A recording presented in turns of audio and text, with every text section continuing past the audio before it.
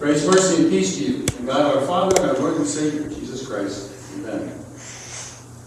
I'm going to go out on a limb here and guess that the chocolate bunnies and the cream eggs and the jelly beans that long gone by now around your house, eaten, digested, and forgotten.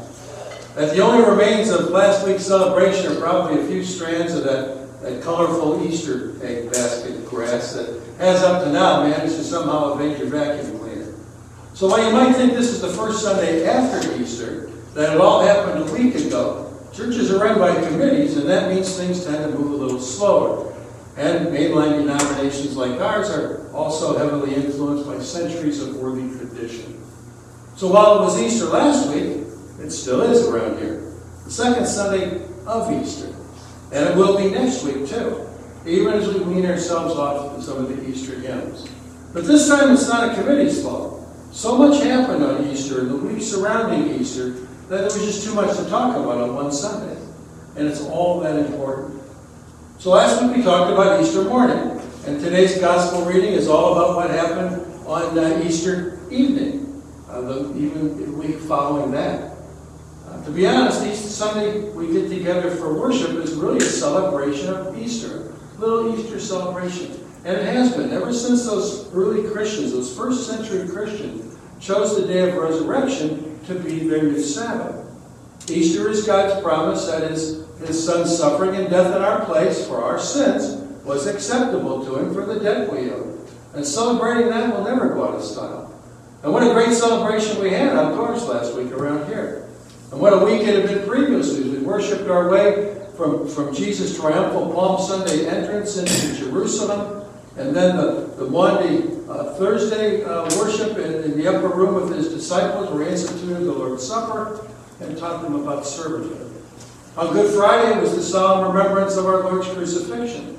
And we recognize that while all but one of Jesus' closest followers had deserted him, we were there too. This morning it's evening, and that may be exactly what the disciples were doing, remembering as they gathered together behind locked doors, remembering their way through the roller coaster that really was the previous week. And what a week it had been since Jesus' entrance into the city, to the waving of palms and cheering crowds that packed the place for the Passover festivities. The ruling Jewish council in Jerusalem, the Sanhedrin, had lost two of its members that week. Nicodemus and Joseph of Arimathea had defected to Jesus' camp, driven by faith in Jesus as the Christ, the Messiah. Friday had been a tense day with the Lord's arrest and trial during the overnight hours of Friday morning, followed by his crucifixion. Saturday, the Sabbath, had been a day of mourning. The body of Jesus lay in a guarded, sealed tomb. So many people were devastated by his death. Their hopes of a renewed Israel, the glory days of Israel, crushed. Wary of an uprising of Jesus' followers, Pilate would have been receiving continual reports that weekend. The questioning of the centurion in charge of the crucifixion had revealed that based on what that man had seen and heard on Golgotha, his personal conviction was that Jesus had shown himself to really be the Son of God, just as he claimed.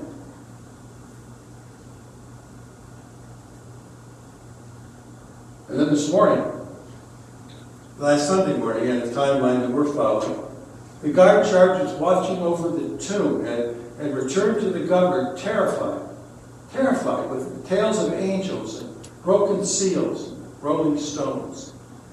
Think of what has been going on in the governor's mind. He was the one in charge of keeping the peace, of keeping Rome proper at arm's length. Now this morning came the news of the empty tomb, and a highly suspicious story being circulated by the chief priest that Jesus' own followers must have somehow disabled the guards and run off with his body so they could claim he'd risen from the dead. And where were those disciples? You couldn't question someone you couldn't find. Well, as it turned out, on this Easter evening, they're cowering in a nondescript room behind locked doors. And for good reason. According to their best information, they're being accused of grave robbing for the purpose of insurrection. Something they really knew nothing about. Something that only added to their own confusion. Something that meant they were probably being hunted. That's where our gospel lesson picks up the story. One of the most famous of all the gospels, because it ultimately speaks to a deep human condition. In the face of confusion, and CSI proof makes positive world where the physical evidence tends to be king, doubt can be the place where many people start. Sometimes it can be useful. It can keep us from being scammed by unsavory types who would make our money and hard-earned possessions their own. God calls for an examination of the evidence, and the evidence of the resurrection have been piling up. You know, we call this the story of doubting Thomas, but as the story opens, the disciples are gathered together minus Thomas. You have to wonder if they were already guilty of doubting, at least in the same way that Thomas was accused of being. Mary Magdalene had already come to them, announcing that she'd seen the Lord, and she brought a personal message from him. Peter, too, has had some kind of personal encounter with Jesus that day. And Jesus had appeared to two other followers that afternoon who were already on the road heading home to Emmaus, probably hoping to put the crucifixion behind them and get back on with their own lives. Unrecognized, he'd walked with them, he'd talked with them, heard them share their sorrow about the things that had happened in the city, their dashed hopes. He'd even broken bread with them before they suddenly recognized who he was, and then he just vanished. Well, they run out of the house and made their way the 8 miles back into the city to share the good news with the others that Jesus was alive. And we can guess that because of their afternoon encounter and their round-trip journey, that it was probably getting to be, later in the evening by now, maybe about 8 o'clock or so. Some of the disciples in that room would have already believed based on their own personal encounters, or maybe from the eyewitnesses of other people they knew. But, owing to human nature, owing to the fact that rising from the dead is not an ordinary thing, others just weren't sure what quite to make of it. That's about the time Jesus shows up. John specifically mentions that the doors were locked, probably to indicate that the Lord's entrance into the room that night was somehow other than the conventional way. First he wasn't there, and then he was. He didn't knock, and he didn't come empty-handed. Peace be with you, he says. It was a common enough Jewish greeting. But when it comes to Jesus, it's more than a greeting. It's a gift. And it was exactly what they needed. John says that he showed them his hands and his side, details to prove he was the same person who was crucified. And they were glad to see him. Those marks were the birthmarks of his new life. And they knew that he'd done exactly what he said he would. Risen from the dead. He'd conquered death. His body had been glorified in new life, but he was no ghost. And now for the disciples, there was no need to fear. The Lord was alive. And come what may, everything had changed. The peace of Christ, that unique peace we experience through Christ, is grounded in the fact of his resurrection. It's a peace that sustains. As he stands before them with his nail-scarred hands and feet, his sword-pierced side, he's living proof that death won't have the last word with them either. Because I live, you also will live. He told them that earlier, but they hadn't really understood. They'd forgotten. But until now, the details would come back. The Holy Spirit would bring them back. Whenever we forget the peace of Christ, every child of God has been given through the constant presence of the Spirit. We risk losing sight of the risen Christ. And when that happens, we open ourselves up to fear and to doubt, things that will work to bury our hope if we give them a chance. The peace of Christ reminds us of Jesus' words to his disciples on the night of his arrest: do not let your hearts be troubled. He's saying, don't be afraid. The world they're about to go back into with this good news was a tough place. It was a world that finds its peace in the security of wealth, or the protection of armies, or the isolation of a triple-locked door. But there's no real peace in any of these things, because all of them will eventually become useless. See, Jesus' peace is an eternal peace made possible by his resurrection from the dead. A peace that reaches into your very soul. Our Savior has guaranteed our future by a cross and an empty tomb. A future that's ready for us to move into right now through faith in him. But Jesus has brought more for them than just his peace. He's also brought his plan. They knew their mission. And news like this couldn't be kept to yourself. They had a story of God's love and an empty tomb to take out into a world that at that point was sitting very comfortably in Satan's lap. A world of people who were dead in their trespasses and sin. They must have wondered how they could ever pull off a project like that without Jesus to lead them. And as it turns out, they won't have to. Jesus breathed on them, and he said, receive the Holy Spirit. Jesus was a true man, remember, but also true God. And they wanted to go into all the world without God at their side, or in their hearts. They'd be empowered by the third person of the Trinity, the Holy Spirit. Now, something else never to forget. People who have been given that peace of Christ are never left without the presence of Christ. The Spirit is his continuing presence. The Spirit would enable them, he told them earlier, to do even greater things than he'd done. It will enable believers today to do even greater things than we might ever even be willing to imagine. When doubt and fear creep into our life, we can rely on the witness of the Spirit to bring to mind all the important details, the promises of God's presence and power for us. And then Jesus gives them the power to forgive and retain sin in his name. It's a gift given not just to those few followers, but to his whole church. It's a tool to drive a people plagued by sin back to the cross and the empty tomb, the place where broken hearts are healed and made well again.